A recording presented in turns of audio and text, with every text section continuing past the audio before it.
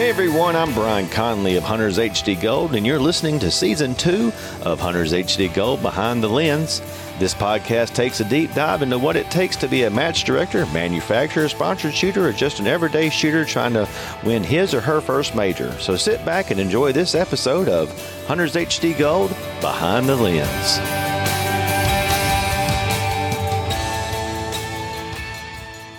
Welcome back to another episode of Hunters HD Gold Behind the Lens. Today I'm sitting down with Mr. Fancy Pants himself, John McClain. How you doing, brother? I'm doing well.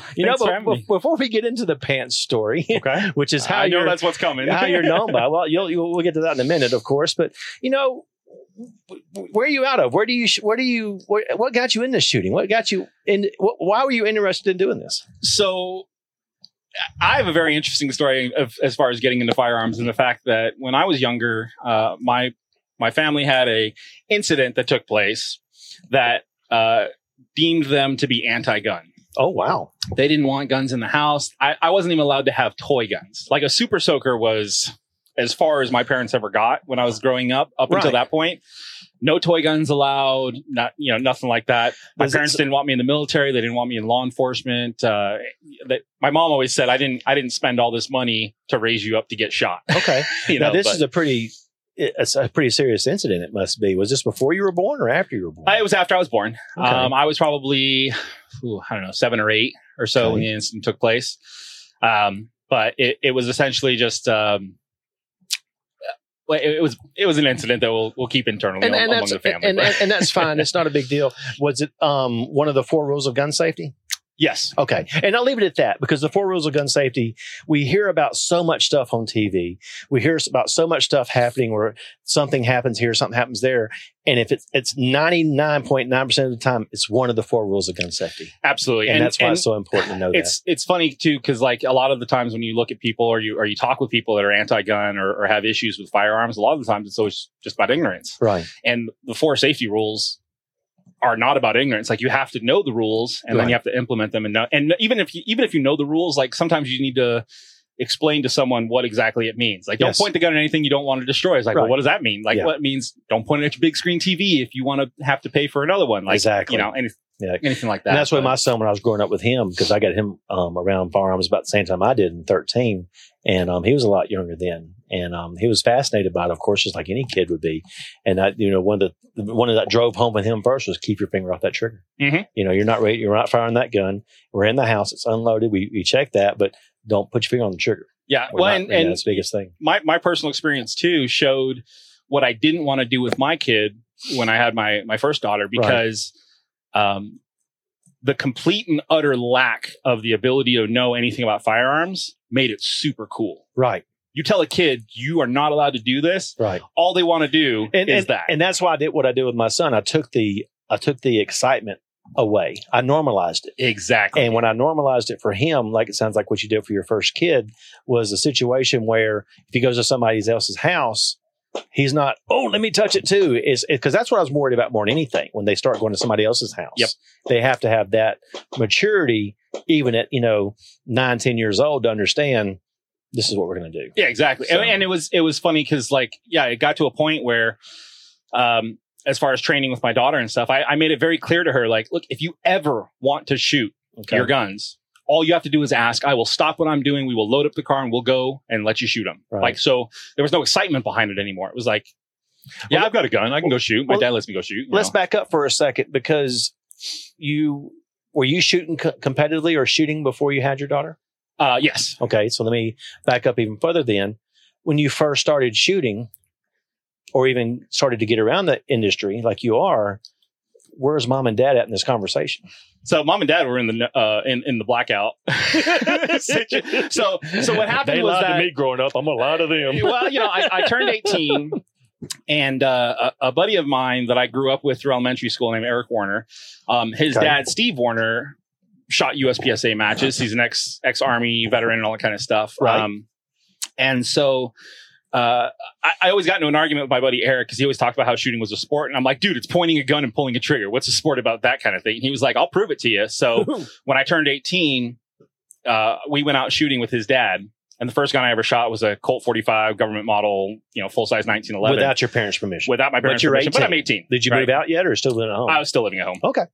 And so I went out, shot with him, and it was just so much fun. And it was great because I knew I was in the hands of someone that was capable, that explained the rules to me. Like before we even went to the range, we're talking about the safety rules and what to expect and stuff, right? Did you have that fascination?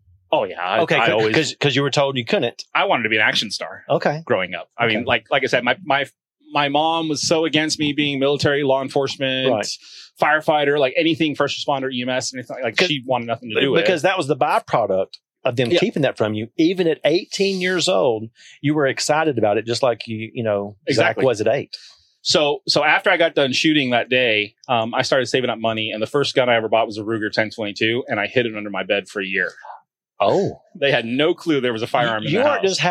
You used to hide Playboy magazine under our bed, and you chose a 22. That's pretty good. I didn't have to hide Playboy. My dad would be like, "Hey, if you're curious, I came home from school one day to find magazines on my bed. I got a bunch of friends with me when it was just like, oh god, this is embarrassing." They're like, "What are those magazines? Are those yours?" I'm like, "Apparently, I don't know." That's awesome. My dad was very, very cool. My parents took the totally opposite spectrum of that. No, we didn't talk. They were, my dad for the most part was very much into that aspect of like, let's eliminate the excitement and educate him. Okay.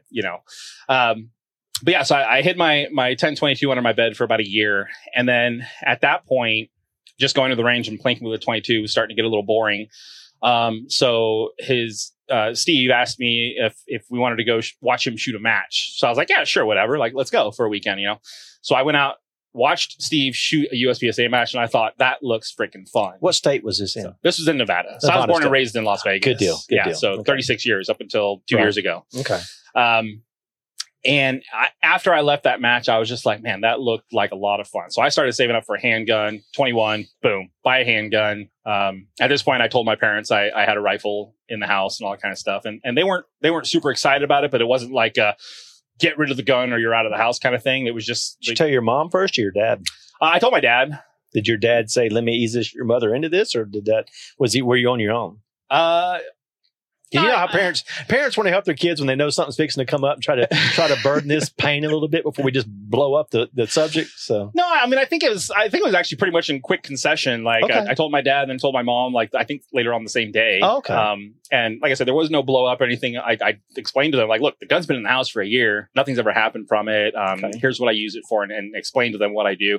And they were just kind of like, well, if you shoot yourself, then don't call us kind of thing. Right. Like you go to the hospital, you pay for your own bills kind of thing. Okay.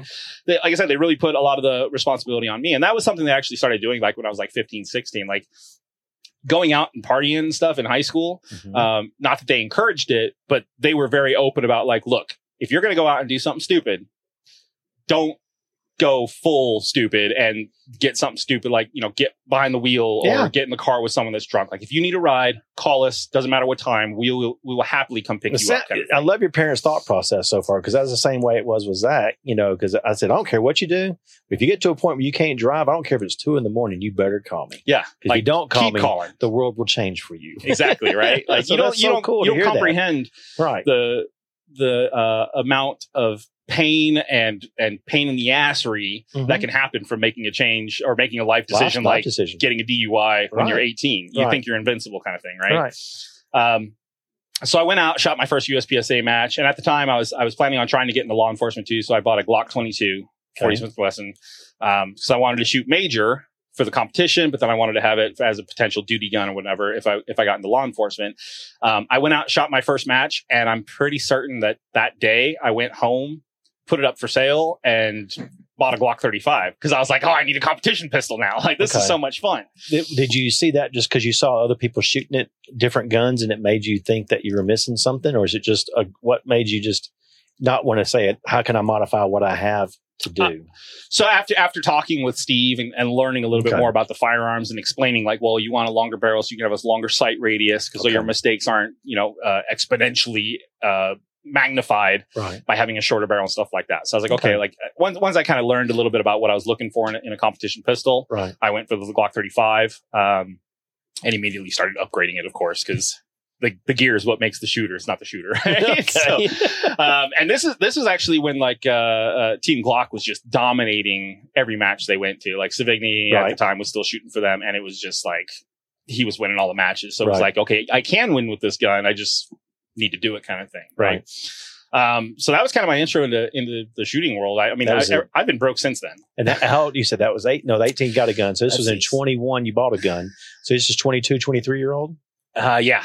Okay. Yeah. And I've been broke ever since. But it's been such a cool experience to watch something that started out as a simple hobby turn into a passion and then turn into a career. So it was a hobby for you to begin with. Absolutely. Okay. Yeah, it wasn't, but it was weird because it was like, it was a hobby, but it was one that just like, from that moment on, everything that I worked for was to get to the weekend to shoot a match. Did you compete in high school or do any kind of sports or anything? I played baseball. Okay. And that was about it. Football just wasn't my jam. And again, my mom was so anti like anything violent or where I could get seriously injured and stuff. I couldn't play hockey. So I played hockey a couple of years ago. I got into it and stuff like that. Did you really? Basically, I'm just trying everything my parents said no, because I'm finding out. I'm like, man, they were wrong. Hockey's awesome. Hunting's awesome. I got into hunting recently, Well, but let me back up one quick for your parents. Now that they know what you're doing with a gun, have they changed their attitude towards a gun? Absolutely. Tell me about that story when they had the light bulb go off with them, because that's important for our audience to hear who may have family members in the same situation. The transition actually happened after about maybe a year of shooting, just the Weekend Warrior stuff. Okay. I asked my dad if he wanted to come out and watch me shoot a match. Wow. And he was like, yeah, sure, let's go. What'd your mom think about that? She didn't care. Okay, so at this point, you're like, at this point, I'm a man. Yeah, exactly. Okay, it's like, I got my own insurance plan, blah, blah, blah, right? So we went out to the match, and after we were done, when I was talking to my dad about it, he was basically kind of like, those were just like everyday normal people that were all centered around this one activity. I think that day I was squatted with a lawyer. I had a guy that worked for the trash company. I had, a couple guys that just like own their own little businesses and stuff. And he was just like, they were very polite. They were very kind. They were also very responsible. They were a good environment for their son to be around. Right. Like it wasn't a bunch of hoodlums and whatever. So after that day, my dad went home and basically told my mom what he had experienced as far as like, look, these guys, they're looking out for him. They want him to stay safe. They're giving him pointers on how to be better and be more efficient. Like he's really practicing and training. He knows what he's doing with his firearm. And that was what comforted my mom enough to be like, okay, fine. If that's the case, then that's the case. And then probably maybe 2 or 3 years after that, she started asking about like, well, would you take me to the gun range and let me shoot? Wow. So I took her to the gun range and she had shot years ago with my dad before they were separated and stuff. But like I said, with the incident, they were like, nope, no guns. Absolutely. Yeah. So now at this point, there's no little kids in the house anymore. And I think, Vegas, not that it was a bad place to go until recently, but, it was kind of like opened up her eyes a little bit more about the idea of being able to defend yourself. Do you remember what gun you gave her to shoot for the first time? It was a Glock 42. Okay. So it was a 380. I know it's small framed and everything, but I didn't want her to start with something that was too intimidating. So we started with that. I didn't know if you started with a 22 just based on the recoil or anything else. No, because she didn't want to shoot a 22. She was like, I know how to shoot a gun. I just haven't shot it in years. Okay. So we started with the 380. And then shortly after that, I think that year I ended up buying her that exact same gun for her own personal protection. Did she have, so. Was she in the market for personal protection? Yeah, yeah. She was asking really about getting a gun for herself. So I was like, "Yep, sure. Let's get to it." Wow. So that started, the whole basis as far as the family getting supportive about me. Started all through the shooting sports. Yeah, exactly. That's and then, cool. I mean, I've got an interesting story as far as where I've come from, right? Because at that point, I started getting really into shooting competition. Like it was, you couldn't talk to me without guns and competition. You found your new conversation because you found the new family into shooting sports, right? Absolutely. And I met up with this guy, Ray Witham, and we started doing this trade off. So I would go and film all the matches because I wanted to have the cool footage and show everyone what I was doing and how awesome I was. And what I started doing and I actually had a couple of shooters that I would do this for is I started filming them during the match. I would go home, I would edit all the footage together for that day, burn them a CD of their match run and then their match run at 50% speed so that they could watch and see where they were losing time or things that they can improve on and stuff like that. That was pretty innovative back in the CD-ROM era. So did you learn that from somebody else, or is this all I learned how to do that I got a MacBook Pro and basically just went to iMovie and I started figuring out and doing the help tutorials and all that kind of stuff and figured it out. So I started doing that for them, and in return with Ray, it was, okay, if you do a video for me, we can go do a training session. So it became an exchange of goods. Like, I'm going to train you if you film me and send me the videos so I can watch them and stuff. So he was officially my first trainer as far as how to become more proficient, like figuring out what exactly I was doing wrong, which was a terrible way to go. Like, if you're going to get into it, then start with a class. Right.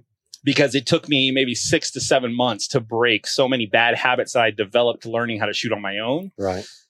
To then learn how to correct those mistakes. And I think now it's definitely different with all the YouTube clips and Instagram and, all the information that's out there. Right. You could probably get off on a little better start if you were going to do it by yourself. But I still think having a trainer that like even Tiger Woods had a trainer. Right. Right. So there's something behind saying, like, don't be afraid to ask for help. Like, I know Tiger Woods' coach can't beat Tiger Woods, but he got him to where he was, which means that he knew what to look for. And then more importantly, that's one of the things about training that I find is a lot of guys can shoot well, but they can't explain why they shoot well or what they're doing in a way that most people can comprehend and break down. Right. And then even then you have to be able to specifically pinpoint to someone, here's what you're doing. And then here's how you correct it. Mm-hmm. Right. You can tell someone like, well, you're jerking the trigger. Okay, well, how do you fix that? Well, just don't jerk the trigger. That's not instruction. That's just you telling someone they suck. Right. And then don't suck so much. But like to explain someone, tell me what's going on in your head when you're seeing your sight pictures. So explain to me, are you scared of that target? Are you nervous of it? So you have to really break down what it is that's going on with them to then fix the problem. Okay. And that's one of the downsides that I think in today's era is that, like you ever seen that one target that's all over the internet that talks about like, oh, jerking the trigger, too much finger on the trigger, yes. too much pressure. I've seen that. It kind of sort of works, but not really. Right. That's not your fix, right? You really need to have someone watch you shoot that knows what to look for to be able to explain to you what you're doing wrong, right. And then more importantly, how to fix it. I've seen some of JJ's training videos where he'll get up next to somebody on the side of him and watch them shoot to see exactly what they're doing. Yeah, and that's pretty cool. And you can and that's what I'm talking about is like he can see the slightest thing that happens that a normal person mm-hmm. would not be able to determine. Like, oh, at the very last second, you're smashing your trigger, or right. at the very, something that he would see that your general trainer, and especially even worse in like a class setting where you got 8 people on the line, like you right. can't, unless you spend one-on-one time with every right. single person. And I'm sure there's a lot of trainers that can identify that too. I just remember seeing JJ's video recently. Well, and JJ he's kind of a freak. I did a couple outings with him when he lived in Vegas, right. And within 30 minutes of shooting with him, he gave me like a whole bunch of things that I was doing wrong that I needed to correct. How did that make you feel? Because you've been shooting for a while at that point. How did that, is that just one of those things you took as a nugget, like being, this is great, or like, damn it, I'm having to do this again? I took it as it was great because I had trained with several people at that point. Pete Rensing was my main trainer that I did when I started getting into 3 Gun Nation and stuff like that. He was the guy that really helped me propel. Like I went from a B class to a GM within a matter of a year after training with Pete on a regular basis. Oh, wow.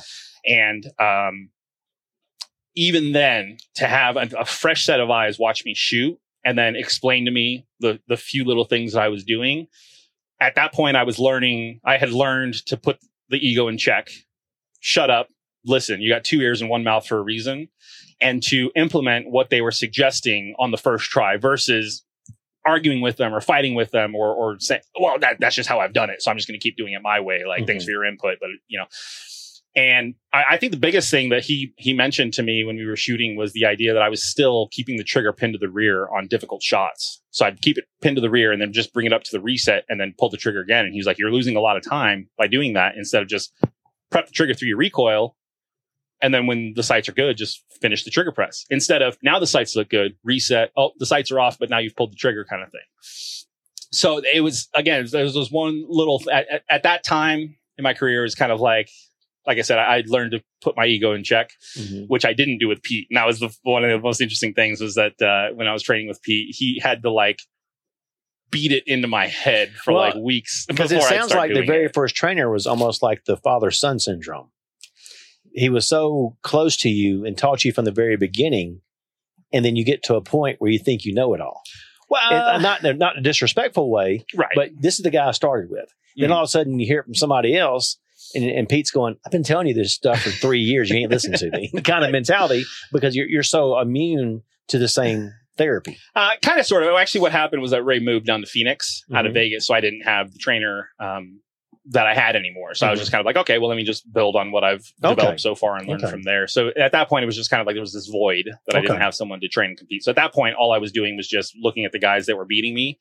And my only goal was to beat them. Right. Not how do I beat them? It was just get faster, get it more accurate. How do you do that? You know, stuff like that. Who was your first person that you kind of put your sights on to beat? My very first person I ever put my sights on was my buddy Eric. Okay. Because we started shooting at the same time, but he had shot more than me. He knew firearms more than me.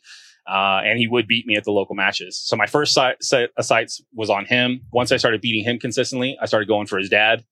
Once I started beating his dad consistently, then it was, I think Ray was the next guy that I was like, I got to beat that guy. Like one day, because he was the guy that his name was on top. Now, granted, he was shooting open division. So of course, you know, that was still when they did like the overall results and stuff. But either way, it was like that concept of like, if you want to get good, hang out with the people that are better than you. Okay. Because you're gonna learn from them. You can ask them questions. You can emulate them. You can, you know, I'm honestly a great copycat. That's really what I think one of my skills is. Like even when I played guitar, I could watch someone play a song that I'd never been able to figure out. Just watch their fingers on the fretboard and then be able to go home and then figure out what they did and be able to play that part of the song perfectly. When did the guitar start? Is that high school or? Yeah, that would have been, I think, probably my freshman year of high school. I figured out that I'd been a drummer prior to that. And then I found out the drummers stay in the back and they don't get the chicks. Nice. So I picked up a guitar and started playing that. So you were actually in a band for a while? Yeah, I actually, straight out of high school.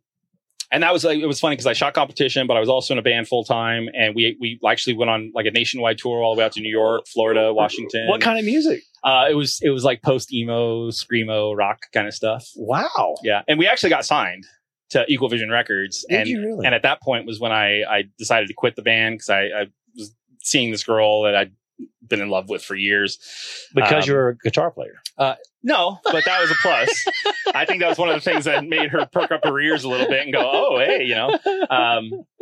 So I quit the band and got married and had a kid and all that kind of stuff, but I was still shooting. And it was funny because shooting was one of the things that really drove a wedge between me and my ex-wife in fact of like, how much money I was spending on bullets and match fees and stuff like that. And where that silliness comes full circle is the fact that, you know, one of her lifelong dreams was to go to Paris, France. Okay. And she always said shooting was a waste of time. It was a waste of money and all that kind of stuff. Well, about 5 years ago, I got invited to go shoot the World Shoot in Châteauroux, France. Oh, wow. So I got to go with the blessing of Arms Corps to help me pay for my travels and all that kind of stuff. Right. I got to go to France and shoot guns, and she still hasn't been to Paris. So, so I got to experience her lifelong dream. But shooting is what got me there. Gotta have patience. Well, yeah, they always say, what success is the best revenge. Yeah, exactly. And it was very, very sweet to be able to be like, look at this, my waste of time hobby has gotten me to France, right? But wow. So when you went the band, I'm still stuck on that for a second because I'm intrigued by that. Just this is about me at this point. you know, how many people were band members? Was it like a just the normal 4 people back in the day, or is it like we were a 5-piece? 5-piece. Yeah. So drummer, bass, singer, and then 2 guitarists. And you traveled all over the United States doing stuff. Yeah. You? Yeah, wow. I could have been arrested in so many states for doing stupid shit, but I luckily didn't. So you did the normal hardcore kind of stuff, partying after the show and everything else? Oh, yeah. Huh? Oh, sweet. Yeah. And honestly, it was a good experience for me, especially around that age, because it got a lot of my rock star stuff out early enough. That did your parents like you being the rock star?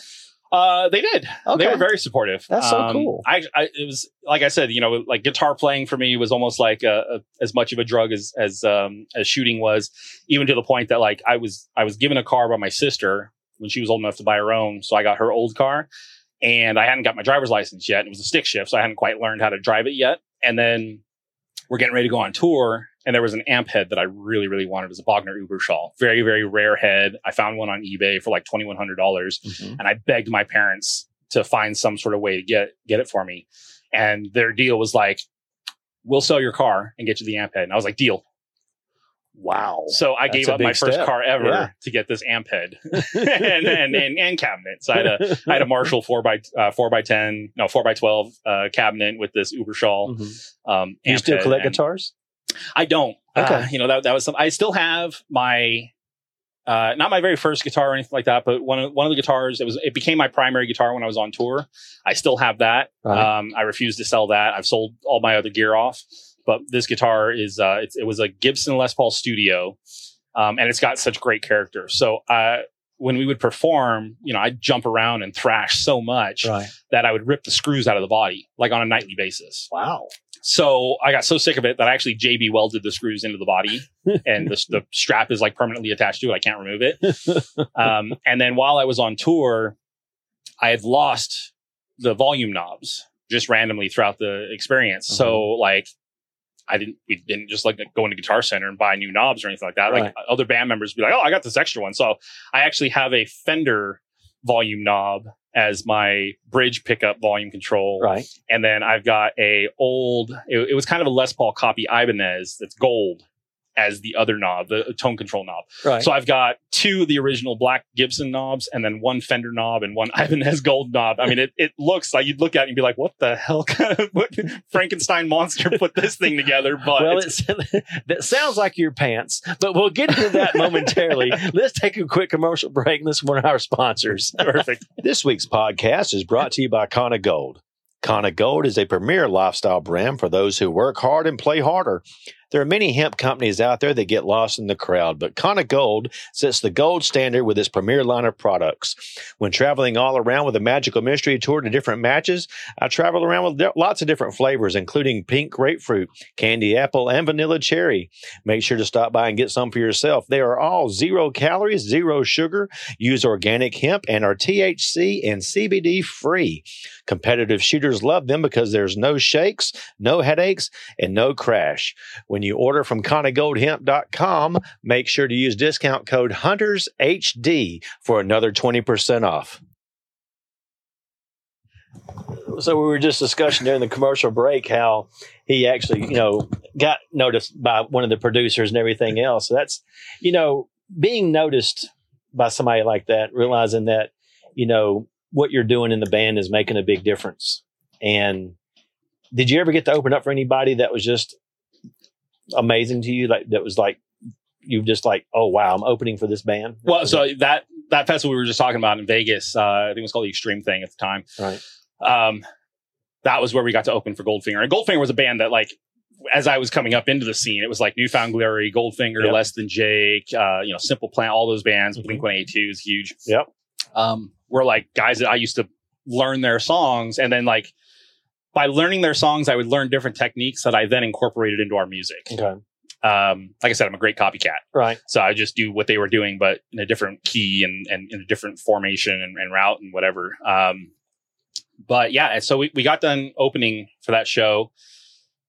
About an hour later, we were at the merch table, and John Feldman from Goldfinger came over and asked for a CD. So we went, took him to the RV. We let him listen to it in our RV, and he took it home with us.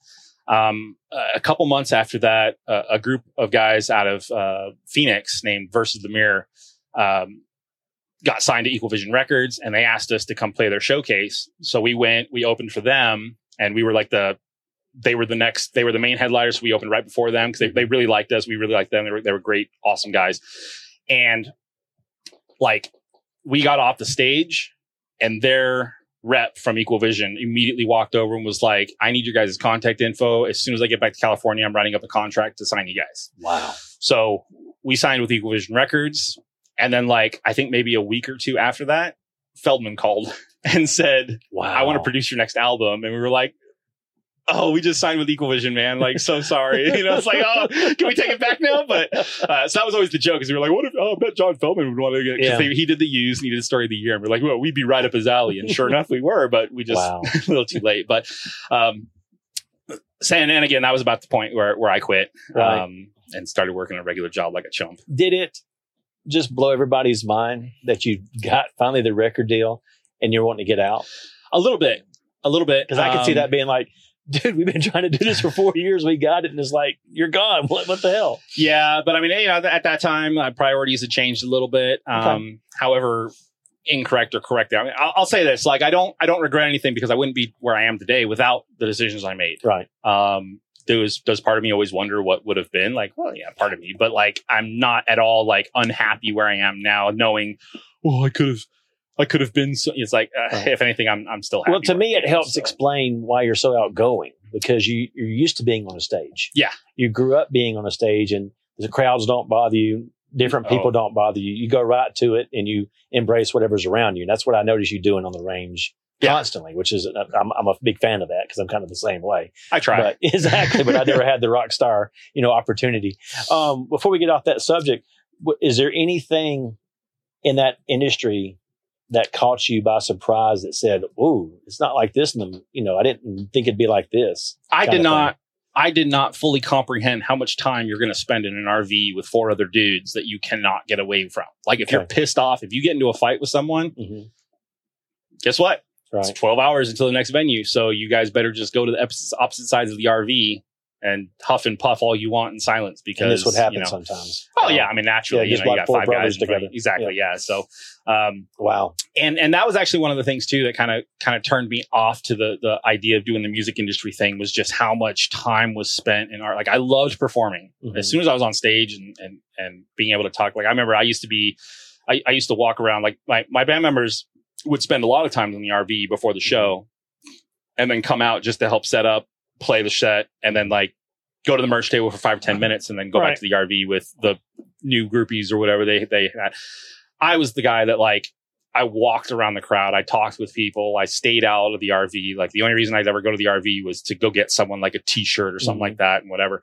And like, it was even to the point, like, I used to walk up to people and ask them who they were there to see, and if they'd ever heard of my band. Not saying that I was in the band. Like, have you ever heard of this Brown Eyed Deception band? Which, yes, Brown Eyed Deception. I know what it means now, but we didn't at the time. Very, very nice. Yeah. And we talked to them and stuff, and it'd be funny, because I'd just, I'd be like, you ever heard of this band from Vegas, Brown Eyed Deception? They'd be like, no, we haven't. We're just here to see this band. I'm like, dude, I heard those guys suck. Like, oh my God, they're fucking terrible.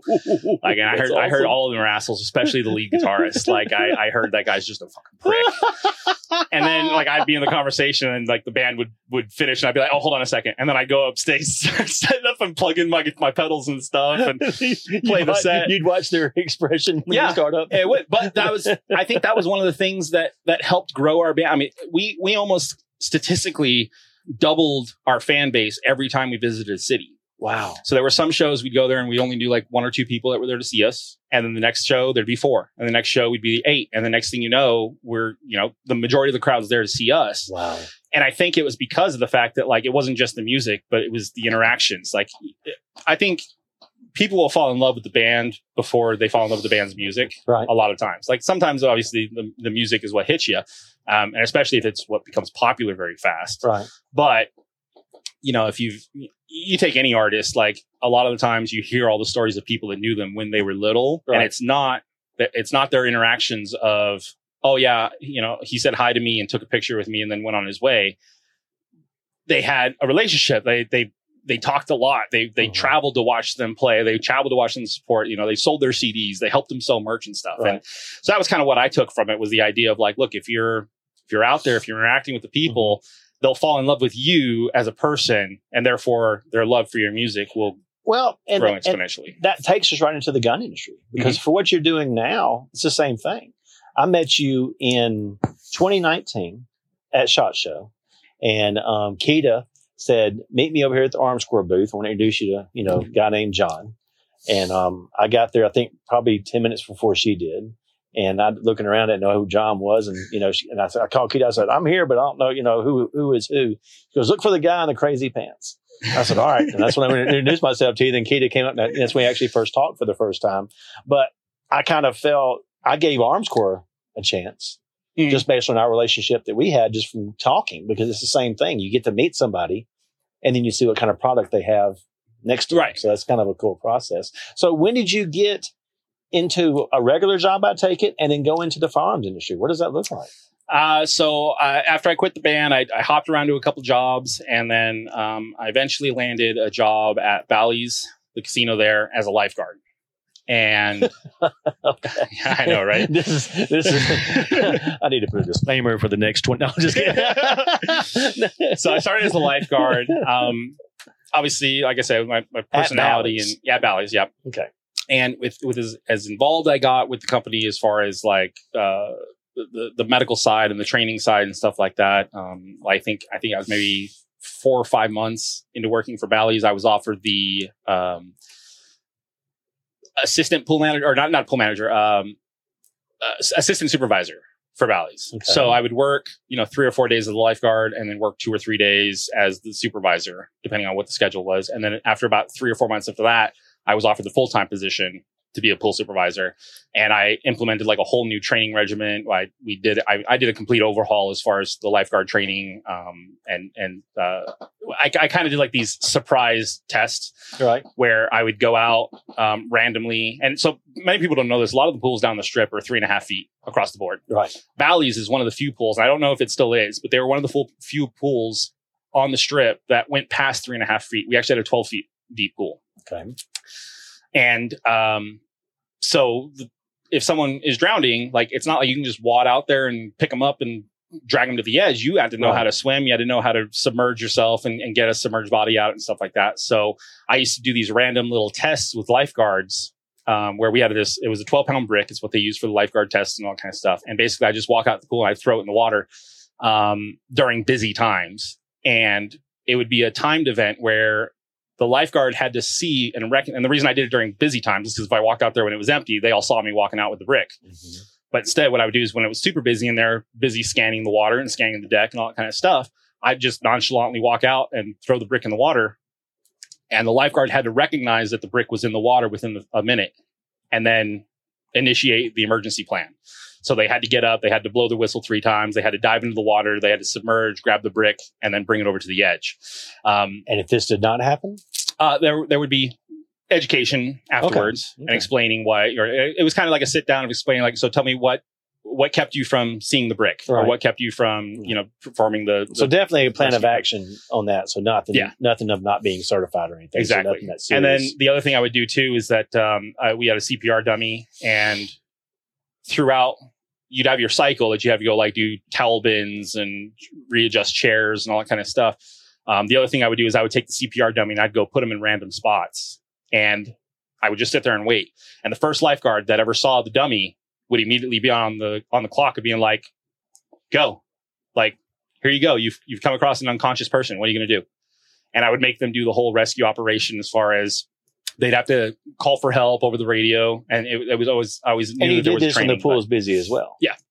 So what do the guests think when this is happening? I can understand a brick not being a very dramatic situation. Well, it could be, but they understand. But when you got somebody run into a dummy, and somebody may not realize it's a dummy, and they start gathering. It was pretty obvious it was a dummy. Oh, okay. It was a big blue chest, and that's it. And then a plastic head. It wasn't a full body. Not a full body or anything, but so yeah, they had to do everything. They had to call for help over the radio. They had to tell someone to bring the AED over, and we had a training AED for that purposes. And then I would run them through different scenarios, as far as like, they would basically say, like, okay, I'm checking for the airway. Right. Airway's open. Okay, I'm checking for breathing. You don't hear breathing. Okay, perform 2 rescue breaths. Now I'm checking for circulation. You feel a heartbeat. Okay, I'm going to continue rescue breaths until EMS arrives. Mm-hmm. So, and I would change the scenario up every time. Wow. So I did that for a couple of years, and then one day I was getting gas, and a car accident happened at the intersection that I was in. Okay. I ran out to the cars with my lifesaver fanny pack. I just checked on the people, and they were fine, but in that point, I realized I had a very, very limited amount of knowledge about medical first aid. That if there was something else that could potentially be going on that could progress to a life threat, right, I didn't know how to treat it. Like, okay, well, let me know when you go unconscious and then I can do something about it. I didn't like that feeling. And I was getting ready to have my first daughter. So I actually decided to sign up for an EMT basic course. It wasn't to get a job. It was just for me to grow my knowledge in emergency medicine in case anything ever happened to my daughter. And during that course, you have to do clinicals.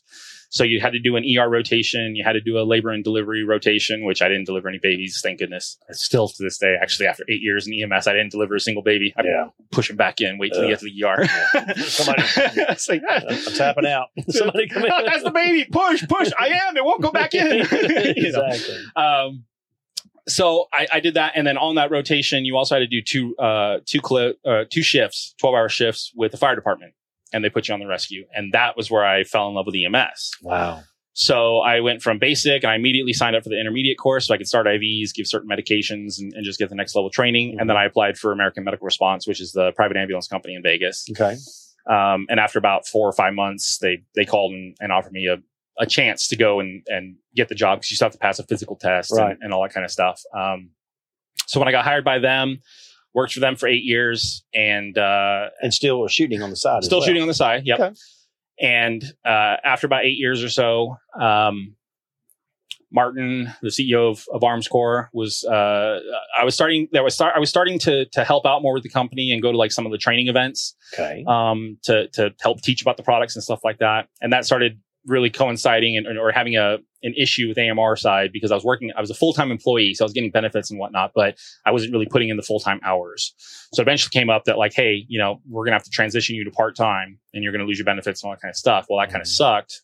When I told Martin about it, he didn't like the idea of one of his pro shooters, the guys that was on one of his teams, having to work a job and then not being able to go shoot matches or train or practice or anything like that. So that was where he kind of like approached me about getting into the firearms industry for a job, which I took. And then I actually, I was very, very lucky in the fact that I quit working at AMR about 10 days before the October 1st shooting happened. Wow. So I was driving back from Handgun Nationals to St. George when my phone started blowing up with, people texting me like, hey, what's going on? Like, do you know what's going on? Blah, blah, blah. And I was, what are you talking about? I'm like, just getting out of the gorge, don't know. And they started sending me articles about the active shooter and stuff. And there was a legit moment of me having to really have a conversation with myself about like, well, do I just show up at station? Like offer to like sign a 1-day contract and just throw me on a rig or whatnot. But the flip side was like, man, I've been up all day. I've been shooting match. I'm driving now. It's, 10, 11 o'clock at night. I'm fucking dog tired. Right. And I don't know if I'm actually going to be an asset or if I'm going to be a liability. Right. Like I don't want to make a mistake or anything like that, especially in a high stress situation. So I opted to not do anything about it as far as like me personally. Obviously I checked in on all my old partners and stuff that I worked with, make sure they were doing good and stuff. Did you feel guilty because you wasn't there? A little bit, a little part of me does. But the other part of me was comfortable in the fact of knowing I knew my coworkers. So I knew the city was in good hands. I knew the patients were going to get taken care of as far as the people that I knew that were working that night. And I mean, I think everyone went in and got called in. Right. And I mean, the other side was when I quit, it wasn't necessarily like, oh, thank you so much for the opportunity. I've learned so much. It was kind of like, here's my letter of resignation. Here's my badge. Peace. I'm out kind of thing with my operations manager. So I was also kind of like, well, even if I did show up, what if he was just like, get the fuck off the property? Like you're not allowed to be here kind of thing. Right. I say it's not that we left on bad terms, but it wasn't the best of terms. And it was actually funny because a couple months after that, I ran into my operations manager while I was ice skating with my daughter. And we sat down and chatted for a bit. And he explained to me, he's like, I didn't have any problem with you shooting matches and stuff, but the company did. And so I had to address it kind of thing. So he made it very clear, like, this was not a personal decision. I wasn't trying to attack you. Good. And then he asked me to join his hockey league, his beer league team. And so we started playing hockey together. That's how that happened. But, so I mean, there was definitely a part of me that was still, and I actually asked him about that too. I was like, hey, what would you have done if I showed up? And he's like, I would have just thrown your ass on a rig and sent you out. Like, wow. He knew the kind of EMT that I was. I had multiple customer service awards within the city where people wrote in, like, talking about the experience they had with their crew members that took care of their family. And I was on a couple of those crews. Right. and stuff like that. We actually did an event. It was a training event at Sunrise Hospital where they were doing like a general public education course. So the public could just show up and they would talk about what they do in the hospital. And the CEO was up doing a speech, and then he would start faking a heart attack. At which point, me and my partner went in, and we were the ones that were scheduled to do it, and went in and teched the call up until the point where we walked them out of the room. And then they explained, okay, that was just so you guys could see what EMS is like out on the street. But the comical thing was that, a heart attack is an ALS call. It's an advanced life support call. So the paramedic is supposed to tech the call. They would be in the back. They would give the medications and all that kind of stuff. But during the whole interaction, my partner, who I was very comfortable with as far as working, he was very comfortable with me and my skill set. His name is Leon Hall, still works for AMR, great guy. Right. I basically did the whole assessment while he was doing the treatments. And after we got done, our general manager of AMR was like in the hall, and he's like, why haven't you signed up for paramedic school yet? He's like, you already know all this stuff. Like, it'd be easy for you to do it. I'm like, yeah, but that's another year and a half of schooling, and I hate school. So, I'm happy where I am. But so Arms Corps became pretty big for you. Yep. And Arms Corps is international. They are. So did it open up a lot of international travel for you? Some. I got to go. I had the pleasure of going to the Philippines about 2 years ago. For about 3 weeks, I got to experience that. I've been to Paraguay to do some product training as far as showing people what our products are and stuff there. And then, of course, the France trip was really cool to be able to go there as a shooter, to experience that. But Arms Corps is real big in IPSC. Yes, they're huge in the ammo side of it. Some people may say they're the reason why power factor is so much higher based on that.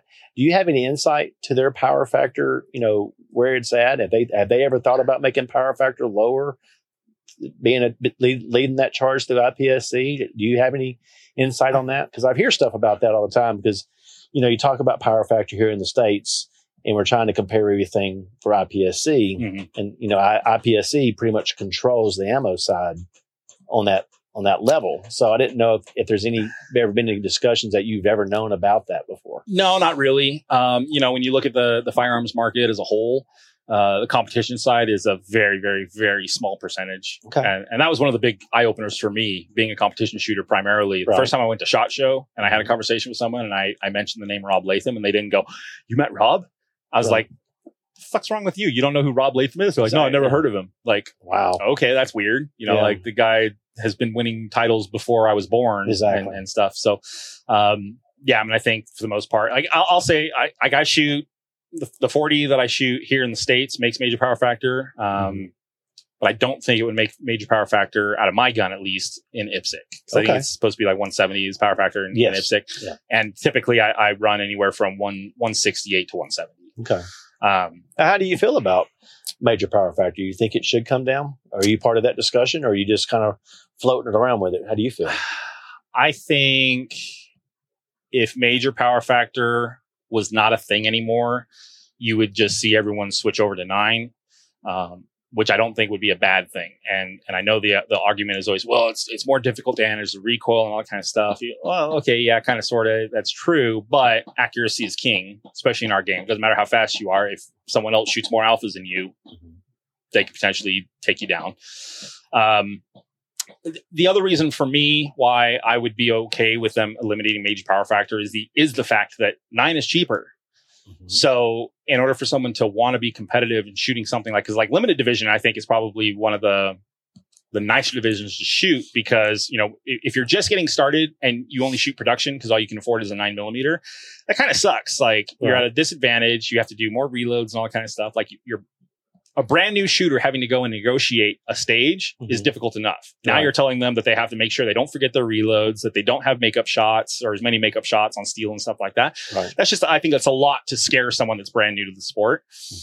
Whereas if you just open it up to saying, look, you can shoot limited, now you can have as many bullets as you can fit in your mag, and as long as it fits in the gauge and all that kind of stuff, I think it would open up less fear of brand new shooters coming out and giving it a try, because now the only disadvantage they have is just their experience, not experience and equipment and scoring and all that kind of stuff. But I think that's an argument for people that get paid to argue about that stuff. I just kind of show up and... Well, the reason I ask is just because of Arms Corps. Because do you think that you said it's cheaper? Do you feel that it's not as safe? based on doing stuff that's past SAAMI specs and all this stuff to the guns and stuff? Or I never thought about that. Okay, just curious. Yeah. Based on the ammo side of it, I didn't know if it's even an issue based on anything being talked about or anything that you would have access to. So. No. I think the majority of our shit, even right now with primers being as short as they are, all that kind of stuff, we're just trying to get as many primers as we can to fill the shelves for people. But to let them to keep shooting, especially all the brand new gun owners and whatnot. But I think the competition world, as far as arms, now, don't get me wrong, Martin loves the competition side. It's where he was a competition shooter at one point, so he completely understands why he has a team and why he wants his team to do well and stuff like that. Right. But at the same time, when you're looking at it from a CEO standpoint, he kind of looks at it like, well, I'm making a bunch of money through the distributors, box stores, general shooting, stuff like that. Right. Worrying about what 1% of the market is doing is not a huge fair enough. Well, I have lots of people all the time ask me, I've got colorful shirts, I've got colorful shoes, but I don't have colorful pants. I've been asked a lot of times about, why don't you get colorful pants? And my response is always the same.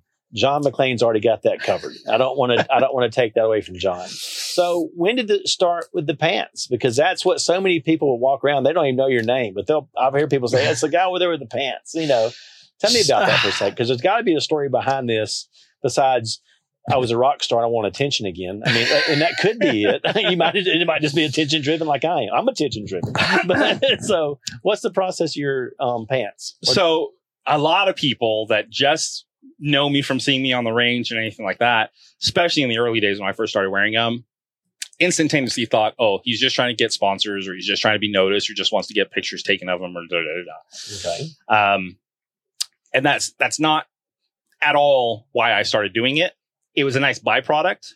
But really what happened to me was that when I decided that I wanted to take competition shooting a little bit more seriously, I started incorporating some companies along with my name. So Rifle Dynamics was the first company that I think ever. 10A Performance, Hilton Yam actually was the first guy I think that actually sponsored me with gear. And he gave me some sights, and whenever I needed 1911 parts and stuff, like I use his flat triggers in all my single stacks. Right. He was the first guy to throw me some gear and say, let me know what you think. After that, Rifle Dynamics, which is an AK company out of Vegas, at the time was owned by Jim Fuller. Mm-hmm. And they wanted to see what the AK can do in the 3-gun world. So we built a 5.56 NATO AK for me to shoot in 3-gun, just because 5.45 and 7.62 was very difficult to find ammunition that wasn't bimetal that I could shoot at steel targets. So I started doing that, and that was where I kind of started getting a little bit more serious into the competition shooting and taking it more seriously. And what I found was that at that point, I started getting a little bit harder on myself as far as my performance goes. And I didn't know how to do what Elsa said best, let it go. So if I had a mistake, I'd get pissed off at myself, and instead of dropping it, I'd carry it over with me to the next stage, and I try and catch up ground where I would then make another mistake because I'm trying to go too fast or anything like that. And it would just snowball. Right. And at that point now, 3 stages in of snowballing, I'm fucking miserable. Match is done. And no one wants to be around me because I'm just an a-hole at this point. Right. I love how I dropped the F-bomb, but I say a-hole. It's quite okay. So the pants, I bought them because Handgun Nationals was coming up. This is when it was still in Vegas. And my mindset was like, even if I were to win nationals, my life does not change. I don't win a huge purse like a PGA Tour Pro or something. Like, I'm still going to go to work on Monday and do what I'm going to do for the week until the next local match comes up. Right. So I had to figure out a way. How can I remind myself to have fun when I'm out at the range? The pants came in as a mental reminder to me. Wow. How serious could you really be taking yourself right now? Because look at what you're wearing for everyone to see. Right. And another good byproduct of it was that if I had a bad stage, I'd get to the next bay and the ROs would just be like, oh my God, what the, it got me out of the match mentality. It got me into laughing at myself. It got me into talking a little bit about it, something that was off brand. Yeah. So if I had a great stage, cool. I forgot about it because now we're talking about my pants. If I had a shit stage, cool. I forgot about it because now I'm talking about my pants, and I kind of reset for the next stage instead of being pissed off of what I did. Right. So again, a lot of people think that it was just for attention. It was a good byproduct, but it was actually for me personally, the only reason I wore the pants was for a selfish ass reason, is because I needed to get out of my head as far as being, I'm an A-type person. I want to be competitive. Right. But you got to learn that mental side of it. You know, that's something that's very interesting about this sport is, you know, how much time do people spend going to the range and shooting? How much time do they spend dry firing at home? How much time do they practice at matches, their execution of stage plans and stuff like that? Like the majority of training, I think, for most shooters is almost 80, 90, maybe even 100% about shooting the gun. And yet any other sport you talk about, they always say it's like half, if not more, mental. So us as shooters, we focus so much on the physical side of pulling the trigger. How much mental training are you actually doing as a shooter? Probably not much. Right. And even then, a lot of times, a lot of people will have that stinking thinking. Like there's some people that just like, it doesn't matter what happens on the stage. They come back and they tell you about every single mistake they just made on that stage. And you're just kind of like, well, that's great, man. But what did you like about the stage? What did you execute? What did you do well? What has you feeling good about what you did on that stage? That's what you should be focusing on. Worry about what you need to work on after the match. That's right. You know, and that was probably one of my biggest points where when I hit GM, it was a complete accident. Like I went to a classifier. I shot the stage really well. I actually classified GM. My final score that I put in was shooting limited minor. It was I was like, oh my God, I made GM. What the hell? Like, Jesus Christ. Okay. But once you make that GM card, you're just like, well, that's it. I'm a master in everything else that I'm ever going to try. Right. And there's still masters that are GM shooters, but they just don't shoot classifiers or you know, stuff like that. So it was like, okay, you're in that elite group now where you've got to perform. Right. And when I started plateauing again as a shooter, it was kind of like, well, not to say that I know everything, but I do know enough of what's going on that I should be getting better and I'm not. So what's different? And that was where I decided, okay, I actually had a conversation with a guy named Nick Sadie out of Phoenix, another phenomenal shooter. And I think he's a grandmaster in all the disciplines across the board. And we had a conversation and he brought up the fact, he was like, look, how much time do we spend on the mental game? And yet we always talk about how 80% of the sport or 70% is mental and we never focus on it. So I started looking up books to try and fix the mental side of my game and see if there was anything going on. And the one book that I still will pull out and peruse through and kind of reread sections of is With Winning in Mind by Lanny Basham. Yep. And it was funny because I thought I was a pretty positive dude. Like I was having fun. I'm wearing the goofy pants. I'm doing well at these matches and all kind of stuff. But after I read that book, it was just kind of like, oh, nope, I've been doing that wrong. I've been doing this wrong. I've been doing this wrong. You know, that's like the whole aspect of like, focus on what you did well, not on what you've messed up.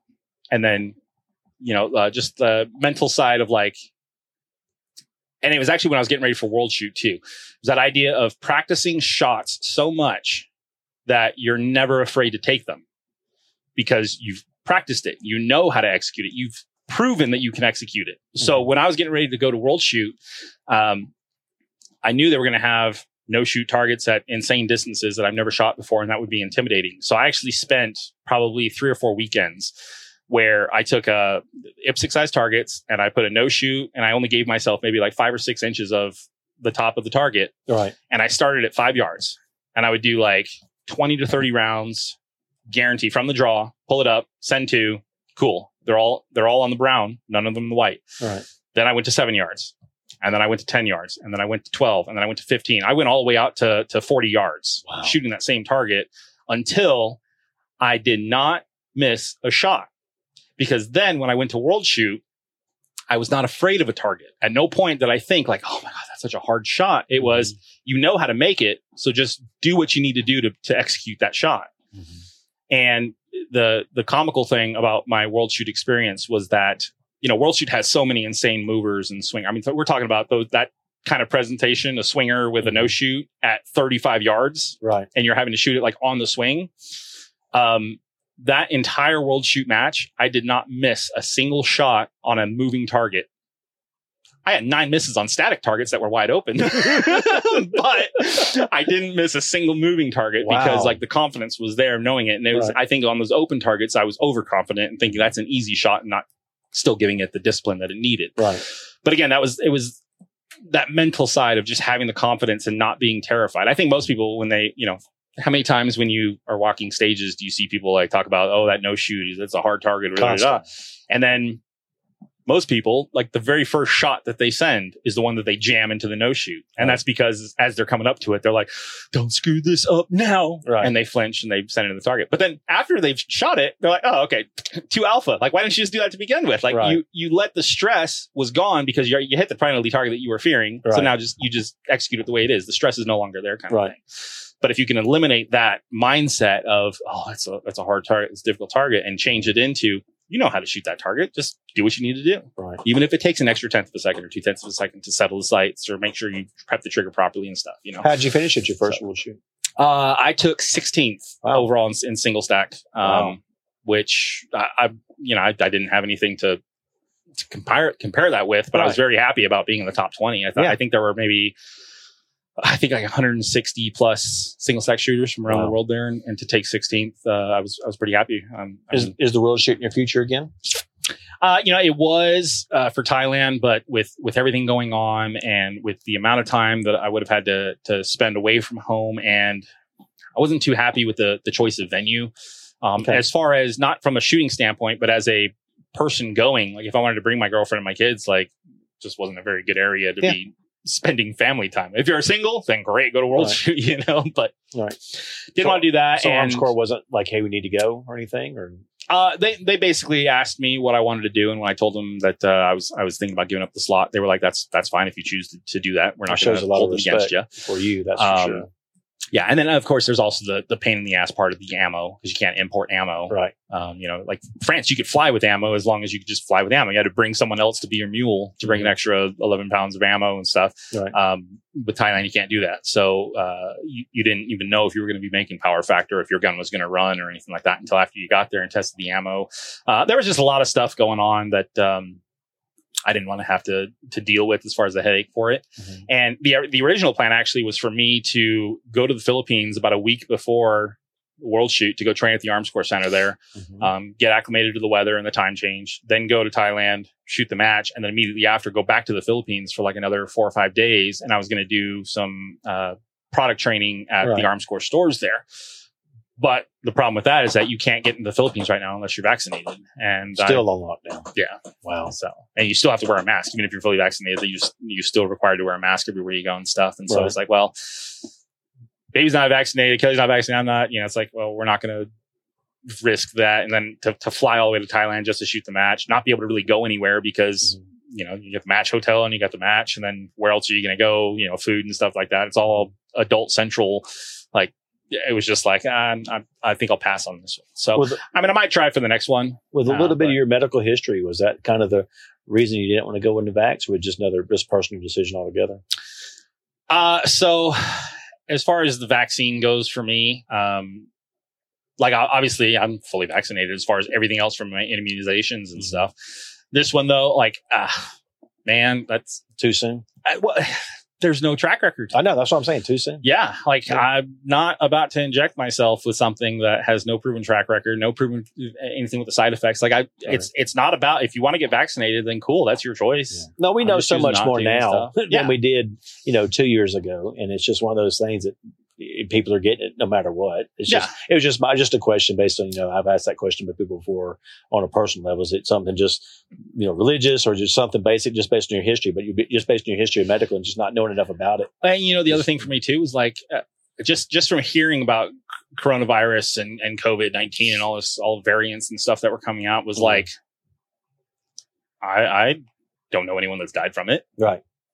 You made it sound like it's been all over the news. Like, well, I should have at least had someone pass away from it at this point if it was as bad as it was. Right. So I was never really I think probably when the lockdown happened was where I was in my most peaked level of stress about what's going to happen with this virus and stuff like that. But dude, after the 2 weeks was over, and I was just like, oh, the traffic's back. Great. Yeah. Cause Vegas is one of those, is dependent on people being there for everything to survive. Mm-hmm. And when that stopped, I remember when I went to SHOT Show the next year, and it was just nuts. Yeah. How in 2021, because it wasn't, people are still trying to get around doing all this other stuff and making things happen, but then it got canceled and everything else. It's just what do you do? I mean, it's just like, wow. Yeah. So, and like, I remember when things became unlocked and you could go, I went and played a round of Texas Hold'em at one of the local casinos there just for shits and giggles one night. And yeah, like they have like the plexiglass and everything. And I was just like, oh my God, this is ridiculous. Like this is, stupid. Like, and I'm still having to wear my mask. Like this is really dumb. Like what, so yeah, I mean, as far as, from my stamp, like I dealt with patients that had symptoms or whatever that required me to put on the full gown and all that kind of stuff in the back of me. And then I had to stay in the back of the ambulance with someone with those conditions for 20, 30 minutes while I was transporting him and stuff. It's like, I made it fine. So, I'm not too worried about a cold. Shit, we all get a cold after we're done with SHOT Show anyway. So yes, we do. The interesting thing too is Products comes out with a patch every year. And after SHOT Show, I actually had a day where I was done. Like I think I ended up sleeping for 18 hours that day where I started feeling like crap. I went, slept for 18 hours. Like I came down just to like eat and then went back upstairs, went right back to sleep and all that kind of stuff. And then after that, I was fine. So when everything started coming out, I was like, well, shit, I probably caught COVID, but I felt tired from it. Every single body was different how to handle it. Yeah, exactly. I mean, I'm not in the best shape ever, but I'm also not in bad shape as far as that. So like, working out and eating good. And I mean, like I said, I wasn't stuffing myself full of Twinkies and hot dogs and all that kind of stuff. Like I was having soup, drinking plenty of water, taking vitamins and all that kind of stuff. And I was fine after 24 hours. So, I mean, I know I'm not saying that COVID is not a disease that by any means, we're not saying that at all. I'm just curious on that level based on where you were at. See, my whole aspect of it was entirely like, look, I think after all was said and done, the government was going to be like, shit, we kind of overreacted. Mm-hmm. But how do you go back on that without losing the trust of the public? You can't. No. So eventually it's going to come out like, we cured it, we saved it, or like, what it seems like they're trying to do now. It's kind of like, just get the updated vaccine. It's like, oh, you see me like a flu shot? That's it. Because like for me, from the medical side, like I don't have smallpox because I took the smallpox vaccine. Yes, exactly. But I see people that have the COVID vaccine and still get COVID. So you didn't get a vaccine; you got a booster shot. Exactly. So don't call it what it's not. It wasn't as bad, but you still got it. Yeah, but. And so far the government's been great about redefining what terms mean. It's not really a vaccine, it's just like it's not really a recession. I don't know what it is. It's so that's a whole other podcast that I don't even want to be a part of. Actually, I know, right?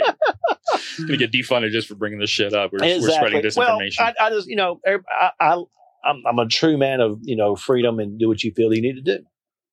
And that's how, I live that, I live that every day. So it's just one of those things that people make their choices when they make their choices, and whatever you choose, I don't care. I was just curious. Yeah. I'm not one to judge for sure. Yeah, well, but I got control of me and that's it. Where are you at next? I mean, you've won in nationals before. You've done all kinds of things. Where I've podiumed at nationals. I still haven't won one. I haven't won. Okay. So is that your main goal, what you're at next in the shooting world? Or I think that's everyone's goal. Every match I come to, I want to be the winner. Okay. I think what divisions you shooting now to be competitive? Single stack was still my jam that I was doing, with World Shoot being off the table now. I've kind of opened back up to the other divisions just to shoot for fun at this point now. Okay. Cause I've dedicated 7-8 years now to shooting single stack almost exclusively. Like I gave up shooting 3-gun so I could focus on the pistol side only. Right. And honestly, I think at this point now, I've kind of been seeing all my old buddies that I used to shoot 3-gun matches with all the time, still shooting 3-gun matches. And some of the matches that are being put on the ground now look like they're a ton of fun, and I'm starting to miss it. Yeah. I'm getting a lot of people calling me to 3-gun matches and AK matches. So it's kind of broadened the horizon at the same time. The AK matches, I'm surprised I didn't start sooner because I had so much fun shooting my NATO AK when I did. I'm scheduled to go to Clash Bash, Texas this year. Over 1,000 shooters are registered, and over 250 spectators are registered. Oh, really? In a 3-day time frame. Jesus. Yeah. That grew since the last time I shot it. It's going to be huge. I've never been to one before, so I'm nervously excited again to go to a different environment. It's just fun as hell. And I think the reason I also like the idea of the AK match is that like there's only so much you can do with the AK to make it accurate. And yet the matches I think are aware of the fact of what one, the platform is capable of, and then two, what the shooters are. Because like by bringing in AK fans, like, of course you got the competition guys, the top guys that are going out and getting Galils and, whatever. Yep. And they're going to destroy, rip just like they always do.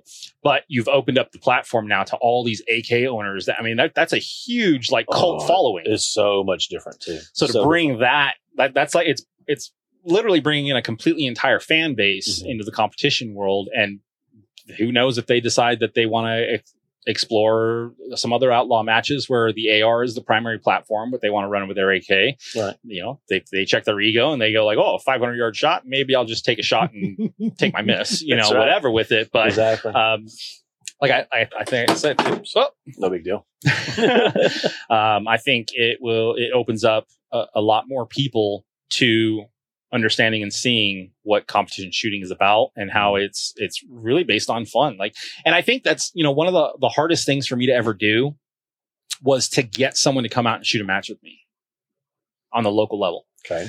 Because when I would introduce them to the idea and show them what competition shooting was about, they'd go home, they'd go on YouTube, and what do they see? They see Blake Miguez, they see Max Michel, they see Nils Jonassen, they see JJ Racaza, and they watch those videos and go, I can't do that. I'm not going to go out there and embarrass myself. You know, there's two different thought processes to that, because I've talked to people that post a lot of videos with USPSA, and people want to see the normal shooters shoot. Mm-hmm.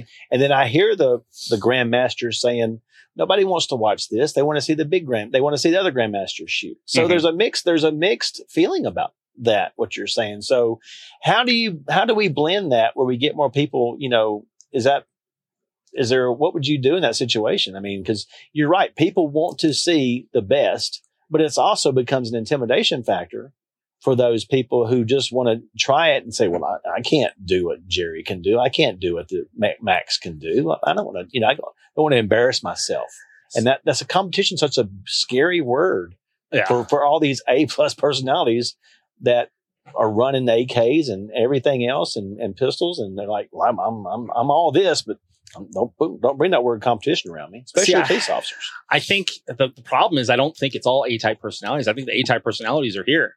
Okay. Because an A-type personality watches that video and thinks, I want to learn how to do that. I want to see if I can do that. I want to push myself to it. Okay. B, C, and D, they want to either have fun or not be involved at all because they don't want the stress of, well, there's going to be 10 people watching me in my squad. I mean, we're talking about the local level, right? They're afraid that they're going to show up. They're going to be laughed at. They're going to be made fun of. They're, you know, while they're missing that popper for the 7th or 8th time in a row, everyone in the back is snickering or being like, oh my God, would this guy just fucking move on already? Right. And that's not, we all know that's not the case at all. Not at all. Right. But I think that mindset sets in. And then again, too, I think it's when people go and watch the videos and they go, well, I can't do that. So I'm not going to try to even see. As far as, you know, watching who to watch and stuff, like I think from, I don't know if this is going to be bad or not, but from a national standpoint, as far as viewers, like when they do the live streams and stuff, right? I do think most people want to watch the GMs shoot because that's the more entertaining side of it, to watch the top guys shoot. I think from the you know, for everyone else, they want to watch them shoot. Okay. So I almost feel like it's like, well, they should air more of the regular shooters, meaning that, well, they should put me on the air. Right. You know, it's like, well, you just want to get your 2 minutes of fame of being on the live stream or whatever and whatnot. So, I mean, like, it's a hard question. That's why I asked it, because, you know, there's two different arguments. And two different strong people have different arguments about that. So yeah, well, and I'll say this too. It's like when you go to a golf tournament, for example, it's like, I mean, let's be honest, golf is not anything to watch. No, right? But I'm watching the leaderboard. Exactly, and they show the best shots. Mm-hmm. They do, you know, when Tiger's on the ratings go through the roof. Yeah, he's a ratings guy. But like, they will still show other golfers, but most of the time it's golfers that are either in the process of climbing their way up the ladder. They're having a hell of a day. And so they're being broadcast or whatever. So they're constantly highlighting the good. They're not highlighting the guy that's in 122nd right now. Right. Unless he makes a hell of a shot, in which case they'll do a replay, but they don't cut to him live. Right. You know, so this guy's on quadruple. Yeah, exactly. Right. Like, and this putt's for triple bogey. Like, no, like you want to watch that because of Schadenfreude. Like, man, that's kind of why I watch NASCAR. So yeah, I want to see the wreck. But see, that's different though. Like, you're still totally different. You know, Oh, and racing, man. That's a whole I recently got into F1 racing. Thanks to Netflix. You got an F1? Yeah. I got an F1 as well. Yeah. Oh my gosh, man. That's another thing that now I've just been like, I gotta watch the practice sessions. I gotta watch the qualifying. I gotta watch that. It's so much fun. But. So, what's next for you? Where what's goals, ambitions? How's the industry going for you? Are you wanting to go up higher in the company? What's your plans? I'm actually pretty happy with what I'm doing right now, which is what I've been doing for years, which is talking about guns. Doing the product training manager for Armstrong Rock Island Armory. It's an awesome position. I mean, I literally get to go and teach the salespeople about why my product is built the way it is and why it's priced the way it is and why it's a good option for shooters from beginner all the way up to grandmasters and stuff as far as options for having a platform to shoot. But I'm very happy with my position. Of course, like I said, I can come shoot matches. Mm-hmm. My schedule is open enough to do that. And then when I do have to go to work, I get to talk about guns and ammo all day long and educate people. A lot of these events also have live fire days as well. So it's like we'll spend a couple hours in the classroom and then we go to the range and they actually get to get hands on and send some rounds down range. And it's comical because the majority of the time I go there just to work. Mm-hmm. I'm not there to show off. I'm not there to shoot. I'm not there to brag about being on the team member or anything like that. Right. But there are certain events where people will eventually just like stop and be like, we want to watch you.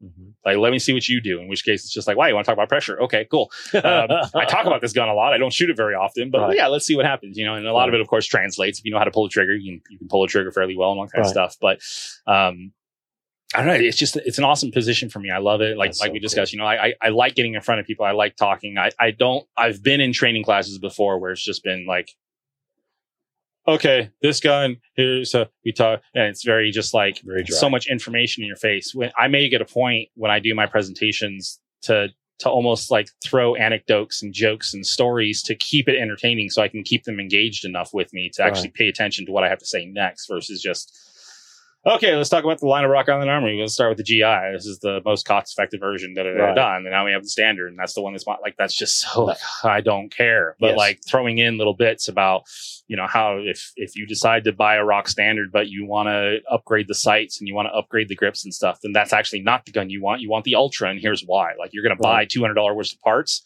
This gun at the counter is going to cost you $200 more, and it's got the parts included. It's like opening up their eyes to different aspects of stuff like that. And it's interesting because it's part of the marketing side. So it's not just about just talking about the gun, but it's really talking about how do you hype people up about the gun? Like, how do you get people excited about a 1911 when there's Lord knows how many different manufacturers that make them and how many of them are already out there and people already own them or whatnot. And so it's an interesting position to be in where it's like, how do you try and reinvent the wheel and then make it entertaining enough that people go out and buy a new car? Like the wheel's the wheel, but you got to convince them to buy a new car somehow. So it's kind of the same thing. Like a 1911 is 1911, but how do you convince them to try the Rock Island Armory one? Well, the USPSA just put something on the rules to talk about for next year that could be something, with single action or limited optics. Mm-hmm. Where we can actually add optics to limited or even, that kind of gun. Is that something that interests you personally? It does. And I'll say this. I think I'll probably always love iron sights up until my eyes say you don't love iron sights anymore. Okay. Which thanks to 100 HD Gold, it's going to be a while. But I really like the idea of being able to put optics on, personally, any possible firearm across the board, because, when I was coming up, I was always under the impression that it's best to start with iron sights and then transition to a dot, because you'll be faster with the dot than you would be with iron sights and all that kind of stuff. That was my thought process beforehand. And I had heard other people argue that it's actually better to start people on a red dot and then let them transition to iron sights. And I couldn't understand that until after I got into it a little bit. I like the idea, especially with junior shooters. Right. Having to explain the sight picture and what they need to accomplish. And then on top of that, make sure you prep your trigger, make sure you do a good trigger press and follow through and, all that kind of stuff. It's a lot to take in for a junior shooter versus saying, do you see the dot in the window? Yes. Put the dot in the center of the target. they don't have to focus on keeping the sights aligned. They just need to focus on putting the red dot in the middle of the target. So it frees up the brain capacity for them to just focus on what's most important, which is the trigger pull. Right. And I think by allowing dots to be on firearms, that's going to be another thing that helps encourage people to give it a try. Because you put a dot on a gun, instantaneously people think they can shoot the gun better. Whether or not they can or can't is not the argument here. The confidence is there, right? So they don't fear target now because they've got a dot. The dot was in the center of the target. All I got to do is pull the trigger, kind of thing. Right. So I think it's a good change to allow people to put those optics on there, and especially when you start getting to the aspect of older shooters or people with bad eyesight or something like that. Now, granted, with that being said, I've got a story that I can talk about here with Jerry Miculek. Okay. So we were on 3 Gun Nation together. I did that for 2 years. I did the first year on the Pro Tour. I won my flight, went to finals, and somehow I got DQ'd twice in one day and still won $5,000, taking 3rd place. That's a whole story on its own. But wow. So because I took 3rd, that put me in for the next year of the show, and I ended up in the first flight against it was Daniel Horner, Jerry Miculek, me as the pro, and then the 3 amateurs. And forgive me, I don't remember their guys' names. So I got to spend like a day and a half with Jerry. And to me, that was like, I wanted to discuss things other than competition shooting with him, because I think he had a lot of interesting stories, I'm sure, that we could talk about and perspectives and stuff like that. And one of the things I asked him about was, Jerry, after all these years of shooting, do you still have as much fun, or has it transitioned? Has it changed? Do you feel like it's more of a duty or a job versus still enjoying it and all that kind of stuff? And what he mentioned to me was that how the game has changed for him because his eyesight has changed. He just can't see sights as well as he could and all that kind of stuff. And I don't know if you remember from 3 Gun Nation, you shot at night under stadium lighting, artificial lighting, right? And you had to shoot iron sights because everyone shot in TAC optics. So we're getting ready to film the first stage, and as we're having this conversation, he goes like, "Oh, speaking of, I got to remember to put my shooting glasses on because he's got 2 different prescriptions. So he's got to give his eyes a chance to change and all that kind of stuff and get adjusted." So we put him on. About 20 minutes later, we start filming. Shoot through the stages. I end up having, I think I had a miss on a clay, so I get a penalty, and that puts me in the bottom 3. I think it was bottom 3 for that one. And then Jerry goes through and shoots. He ends up having like a failure to neutralize on a target and a missed clay. And so going into the eliminator, which is where one person gets to move, although the bottom 3 had to shoot a portion of the stage again, and it was fastest time, then got to move on to the next stage, and the other 2 were eliminated. So we're shooting iron sights and artificial lighting. Jerry ends up having the slowest overall time because of his penalty, so he gets to go first. And the array was like, I want to say like 16 or 17 steel targets. He proceeds to draw the gun, shoot down the 16 targets in like 7.2 seconds. And immediately after he's done, I just screamed out, "Jerry, you're full of shit. Your eyes are fine." Artificial lighting, iron sights. He's talking about, and then ting, ting, ting, ting, ting, ting, ting, ting, ting, ting, right? And that, watching his run and feeling like, because I remember they asked me in the interview, like, how do you feel going up against Horner and Jerry? And I was like, I don't know if they were expecting me to say that I was afraid or I was scared, like I was intimidated. But my answer to them was like, I'm excited. Like, I get to go up against the best. Right. So this is my chance to figure out, am I there or not? Right. So I went up. I ended up having having to go 3rd. So Jerry goes, the amateur goes, and then it's my turn. And walking up to the line, like I knew I had the ability. I was a grandmaster at that time, so I had the confidence of knowing what I had to do. And I was just like, but I do have to pull out a GM run. Like I've got to do what GMs do here. So I load up. I'm ready. The buzzer goes off. I have a good solid draw, great grip, ting, ting, ting, ting, ting, ting. And then I make an A-class move mentally and say, "This is going great." Pow, pow, ting, pow, pow, ting. And I just proceed to unload the rest of the magazine dry. Wow. And I still had a target left over because I lost focus on what I had to do by thinking, "Oh, this is going really good. You're having a good run. You could potentially beat Jerry." And I didn't. But it was just comical that Jerry was talking about, I just can't see the sights as well as I used to be able to. And then he proceeds. I think I went back and I watched all the other episodes for the pistol eliminators. The next fastest time for that series, I think, was 11 seconds. Right. So it wasn't even like, another show, one of the pros put on another display and did it in 8 seconds. And then it was 9 seconds, 8 seconds, 7 seconds to 11 seconds. And I was just like, man, I should have been in flight too. Do you think Jerry says some things to let it be a mental game for somebody else to process what he said? Like, I don't think so at all. Okay. I think Jerry has the pedigree and the experience to just know, like, well, I'm just going to go out and do what I need to do. Okay. You go out and do what you need to do. But if you make a mistake and I don't, I win. That's cool. You know, like I said, I think Jerry is a very stand-up guy. He's a great person to talk to. Like he's a very nice, like he's almost, like if you ever watch him at any of these events that I've gone to, like the PSA gatherings and stuff like that, where it's like it's a general public event, but their companies will send their shooters to be a representative and stuff. He's a guy that's you'll see him beelining it somewhere. He's got an appointment. He's got a meeting to go somewhere. Yes. But every person that stops and asks him a question or wants to just chat with him real quick or get a picture, he's never too busy to do it. And I think that is very cool. Again, I mean, we're not rock stars. We're honestly not. You can't, you go to SHOT Show and you throw Jerry's name out. He's probably one of the only guys in the competition world that is probably known throughout the firearms industry for being who he is. Right. But people like Rob Latham, Nils Jonasson, Todd Jarrett, and all these names that, like, unless you're in the competition circle, you don't recognize who they are. Right. So I think Jerry's been able to transcend that kind of boundary outside of competition shooting into the real life world. A couple of world records help as well. Yeah, that too. But I think that plus, it's like I didn't even realize he was that big into hunting. Right. Of course, being where he is down, I think he's in Louisiana, right? Yep. So I mean, it's just a thing. But like, that was something I never knew that he was actually into. Yep. So it's kind of like if I were to ever have an opportunity to sit down with him again, that'd be another thing that I'd want to talk to him about, not about competition shooting. It was like, dude, tell me about your hunting experience, man. What are some of your coolest hunts that you've been on and stuff like that? Because I really would just want to enjoy being able to chat with him. I got to shoot with Lena a lot of times too, and she's great too. And I think that's